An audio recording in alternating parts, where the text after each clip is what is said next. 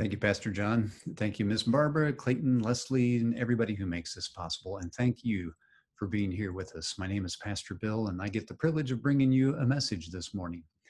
Before we jump into our new series, I did want to share what I've been up to the last week because it was kind of life altering for me. I got to spend some time with two grandsons, 5 and almost 3 years old. And one of the things that we worked with was Play-Doh. You may recognize this. It's been a while since I did Play-Doh, and it was fascinating to me because they have all these molds that you can just mash this into and push them together, and then out pops this figure.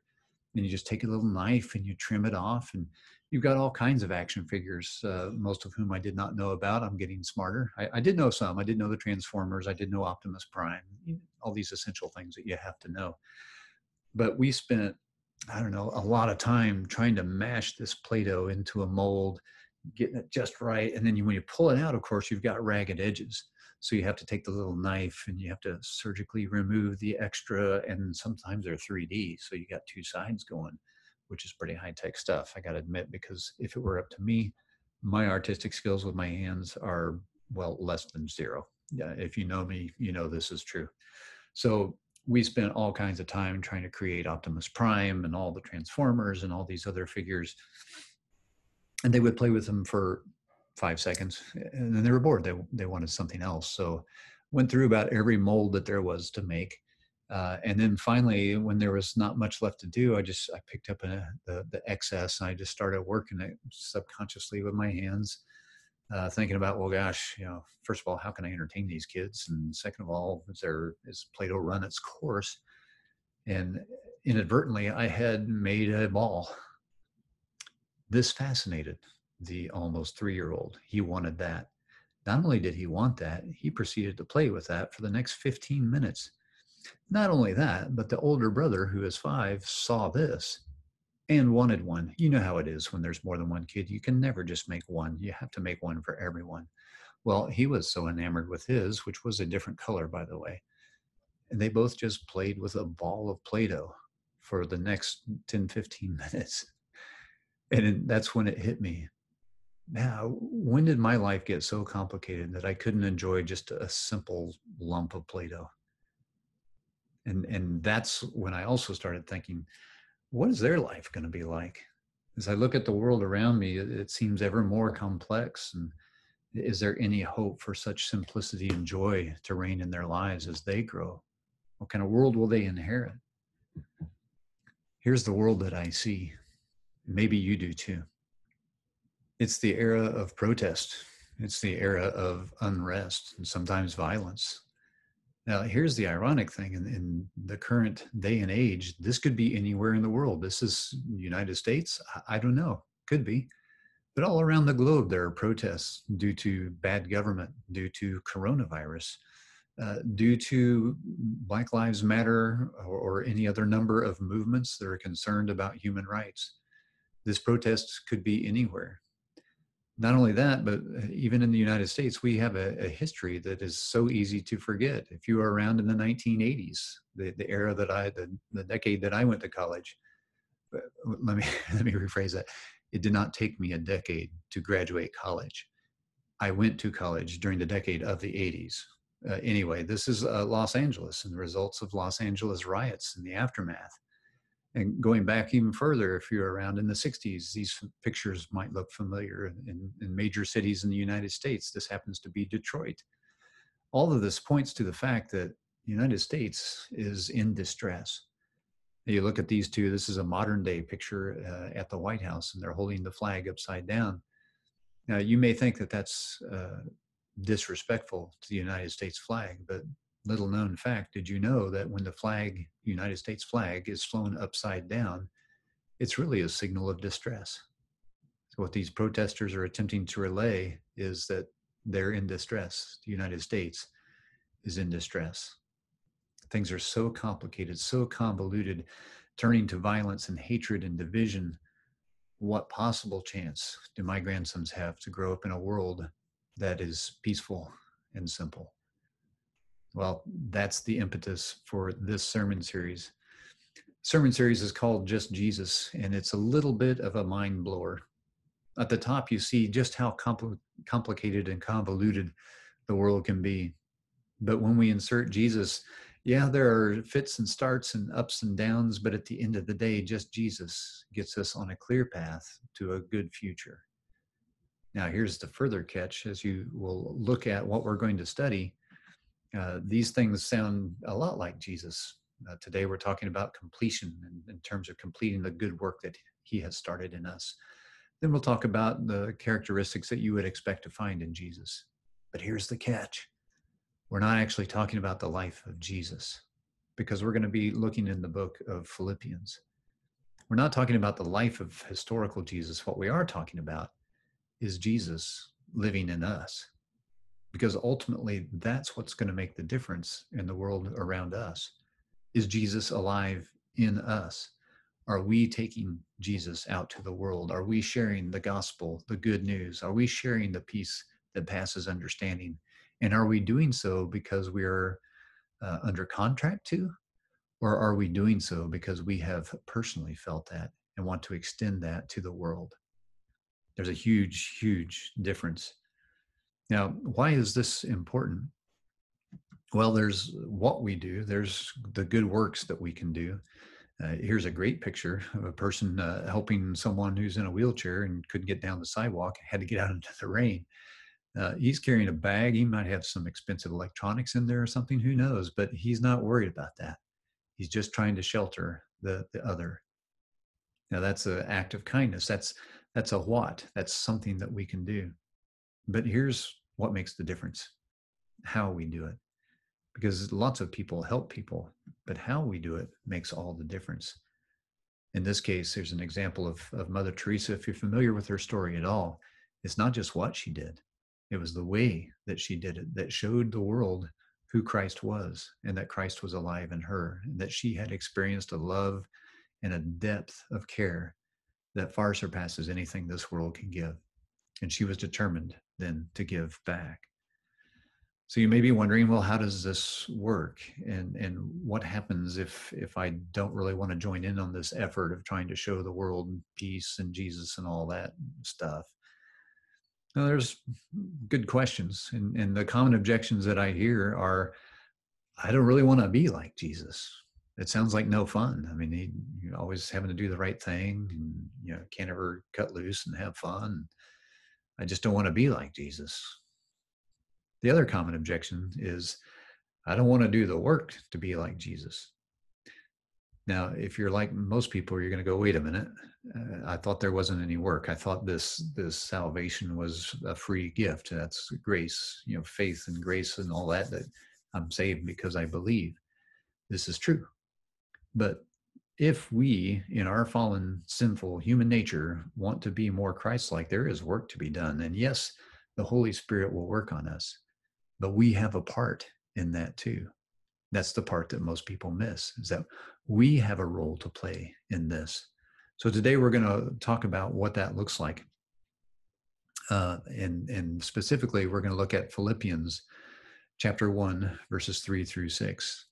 The Apostle Paul is writing to the church and the people there, and he starts with a little bit of thanks. And this is what he says specifically. I thank my God every time I remember you.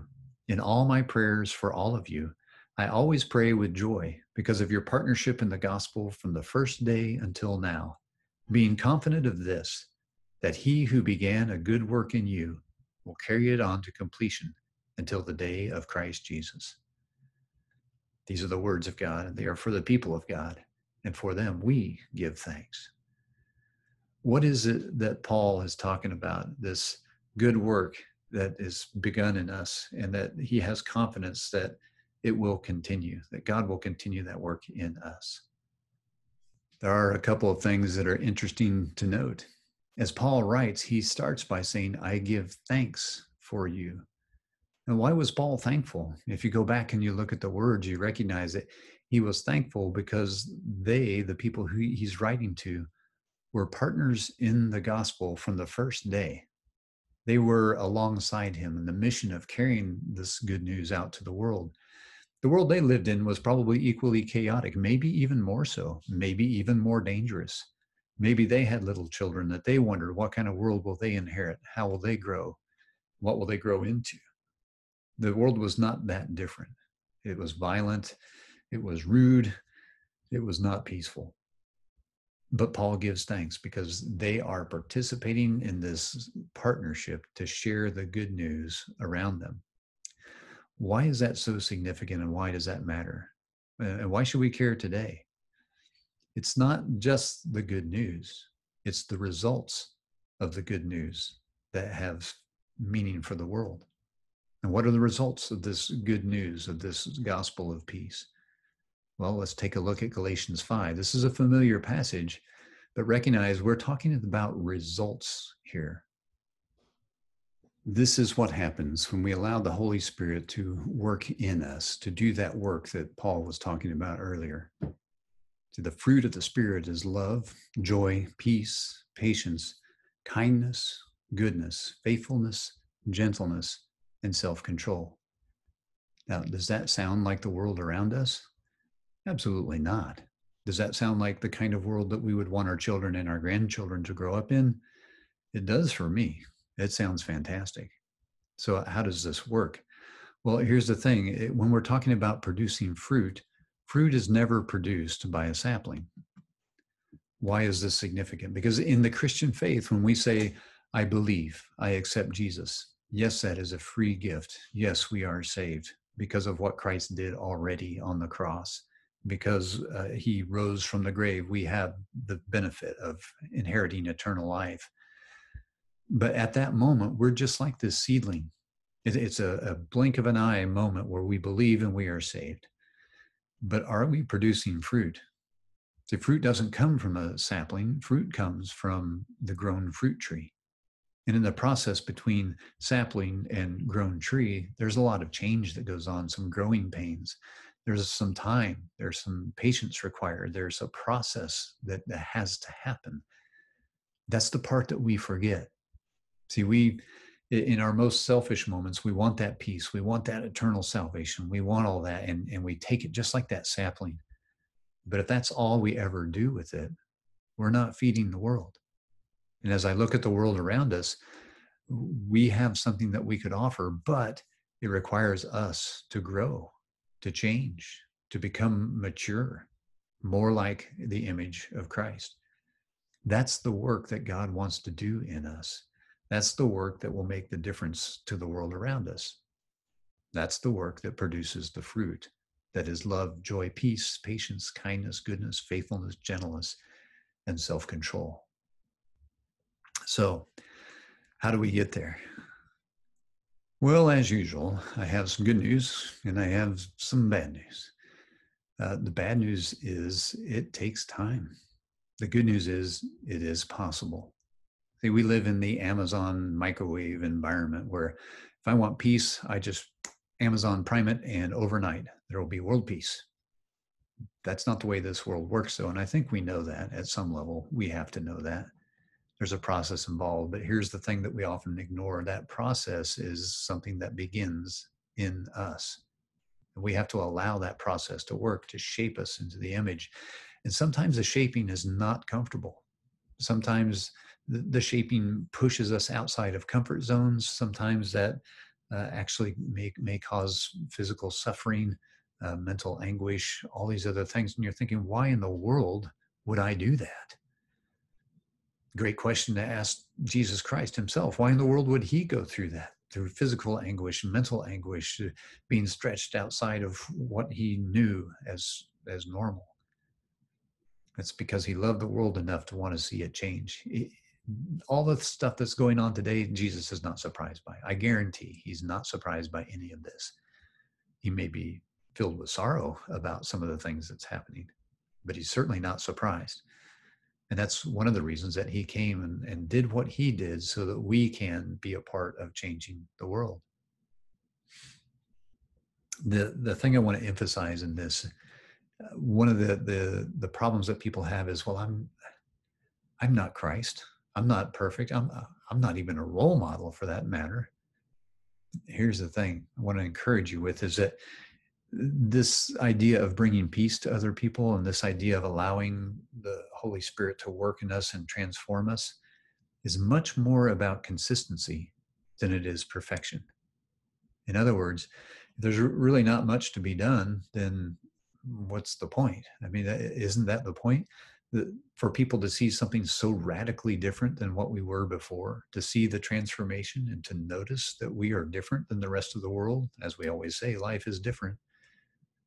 That's when we can see the biggest change, when we ourselves have been changed. And then in turn, we help others make the same connection that will change their lives. And pretty soon life will be different for us, for them, and for the world. It's far more about consistency than it is perfection. This is the other encouragement that I want to give you in this. If you're struggling with a specific problem, situation, or relationship, who's going to be a more effective mentor for you? Someone who has no idea what you're talking about and maybe read a book about it and can offer you some platitudes, or somebody who's walked a mile in your shoes and is just a little further down the path. See, they don't even have to have it all solved or figured out. They just have to have faith and a little more mileage on them.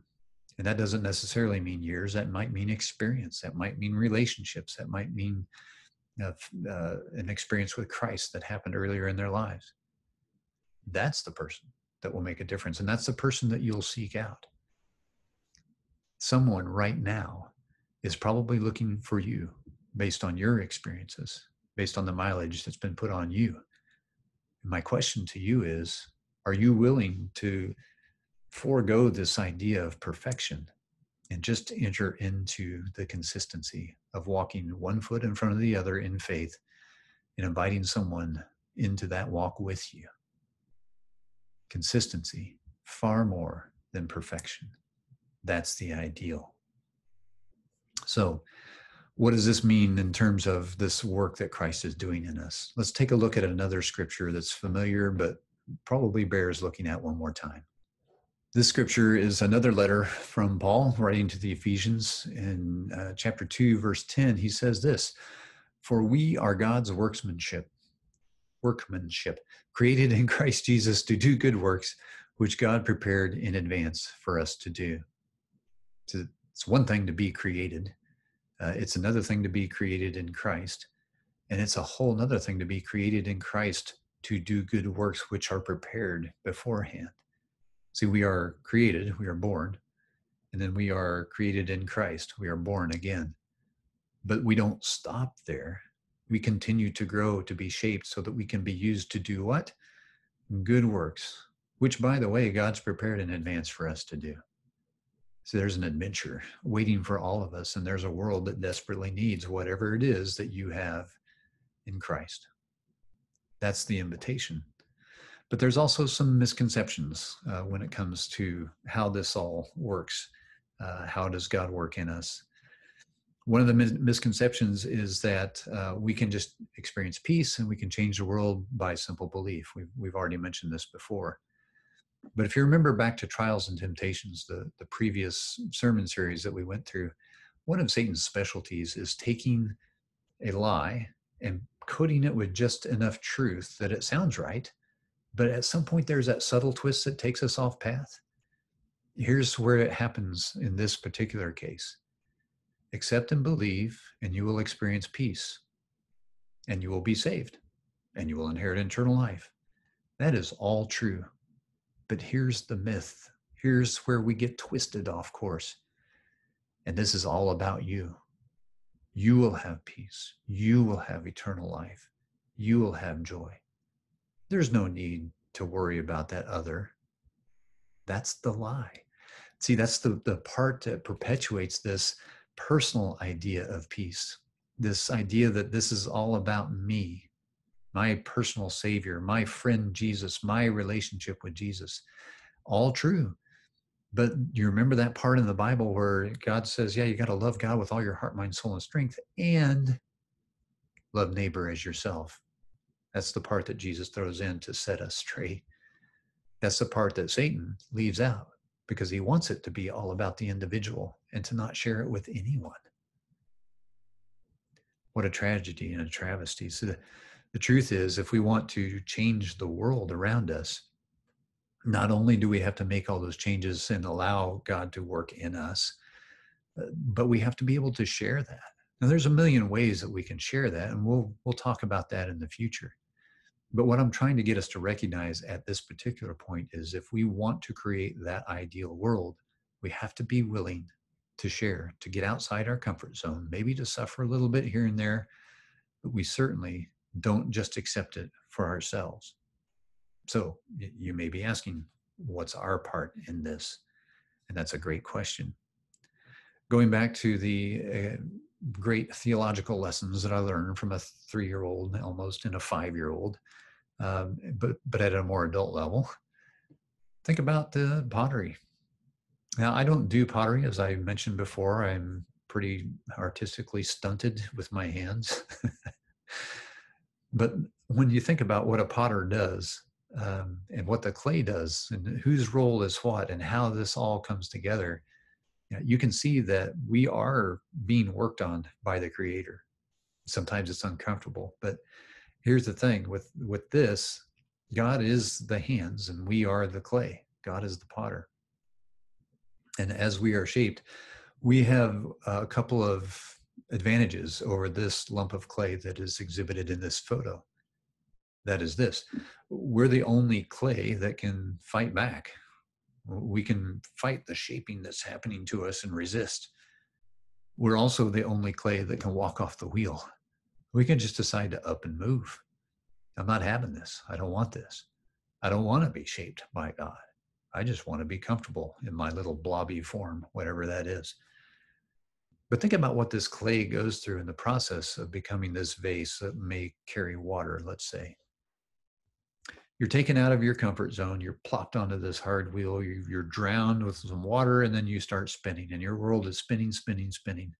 And then you start getting pressure. You get squished. You get molded. You get formed. You get handled from somebody else's hands, and it's making you do things that is not natural to your lumpish form. It can be uncomfortable, and you're being stretched and grown and molded this whole time. And if that's not bad enough, then when that is seemingly all over and your world stops spinning, you're thrown right into the fire and you're baked at a high temperature. And then when you finally get out of that, you think, surely this must be done, right? Oh, no, no, no. You're going to be glazed. You're going to be decorated and maybe painted. Maybe that's not so bad, but then it's back into the fire, even hotter this time, because that's got to take. And you're thinking, when will this end? Where is the joy and the peace in this? This is an example of God working in us, in our spirit, in our soul, shaping us so that we can do what? Do good works. See, it's not a random shape. It's not like, I think I'll make a big ball of Play-Doh today. This is a purposeful shape, a shape full of purpose. In this case, this jar is going to carry water to a world that desperately needs it, a world that is desperately thirsty for love and grace, for peace, for reconciliation. All of that because the potter was able to do that because the clay didn't fight back and the clay didn't get up and walk off the wheel. What does that mean exactly? Well, when I say the clay gets up and walks off the wheel, that's people who get up and just walk away from faith, walk away from the faith community, walk away from gathering together, from experiencing community groups, from those conversations and those relationships that encourage and strengthen us to allow God to work in us. Or maybe we don't allow ourselves to be shaped. The being shaped is primarily done by spiritual disciplines. In my experience, we are formed, we are molded by spiritual disciplines. And I don't just mean, sitting down in Bible study and quiet time, but I mean that plus going out into the world and experiencing what it is to try to share that faith or to live that faith. You don't have to be eloquent. You don't have to be theologically educated. You just have to experience Christ and take Christ with you wherever you go and show him to the world. That's what it is to be molded for a purpose and used by God for a purpose. As I was thinking about my grandsons and my experience with Play-Doh, I remember thinking, boy, I need to make sure that these boys know Christ. They need to have a peace that will sustain them in the hardest of times. And then I got to thinking, that's good. That's a good start. But what I really need is for them to live Christ, for Christ to work in them and to shape them into whatever shape they need to be so that they can change this world. And by the way, that needs to start with me. I can't just expect someone else to do this. I have to lead by example. Sometimes that example is staying on the wheel. Sometimes that example is being smashed and molded into something that we don't really want, but that is needed because it has a purpose. Sometimes it involves being thrown into the fire again and again without understanding why all the time. We're not even agreeing with whatever shape it is that we're being molded into. And again, in my massive artistic skills, being shaped into something that can carry the water to a desperately thirsty world. Thank God, God does better sculpture than Bill does. But this is what it's like to have God work in us and through us. It helps us tolerate some of the things that go on that we experience. But more so, it gives me hope. It gives me hope that there is a world that is desperately needing this news, this way of living, this life that is different. And I have a role to play in that. If I will just stay in the presence of the Creator, of the potter, and allow him to do his work, then he in turn can use me for the purpose for which I was made, to do the good works which he created in advance for us to do.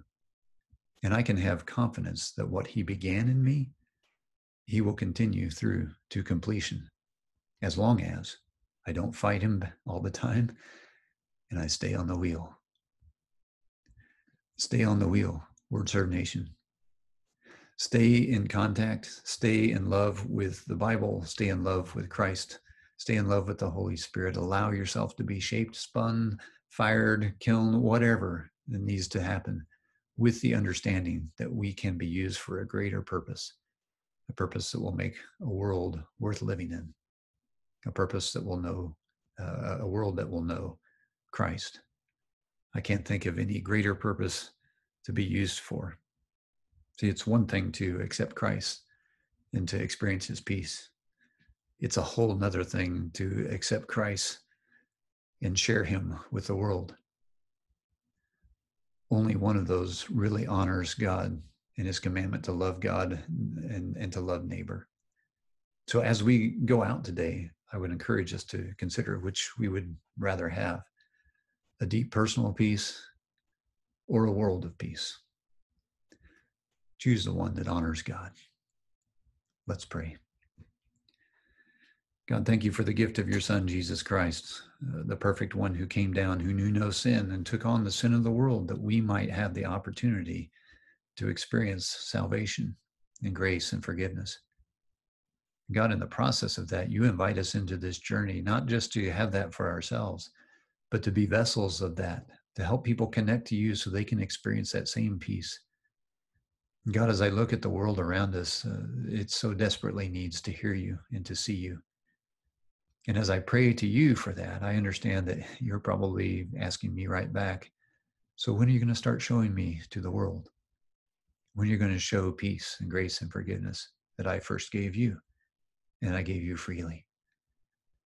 God, let us give freely as we have been given. Let us give peace, not our peace, but your peace that passes understanding. Let us give hope, not in what we can accomplish or how smart we are, but what's in what has already been done for us. God, let us experience the joy that comes with that and the confidence to know that you will continue to work and see through to completion the good work that you have started in us. Let it be so. Let it begin with us. In Jesus' name I pray. Amen.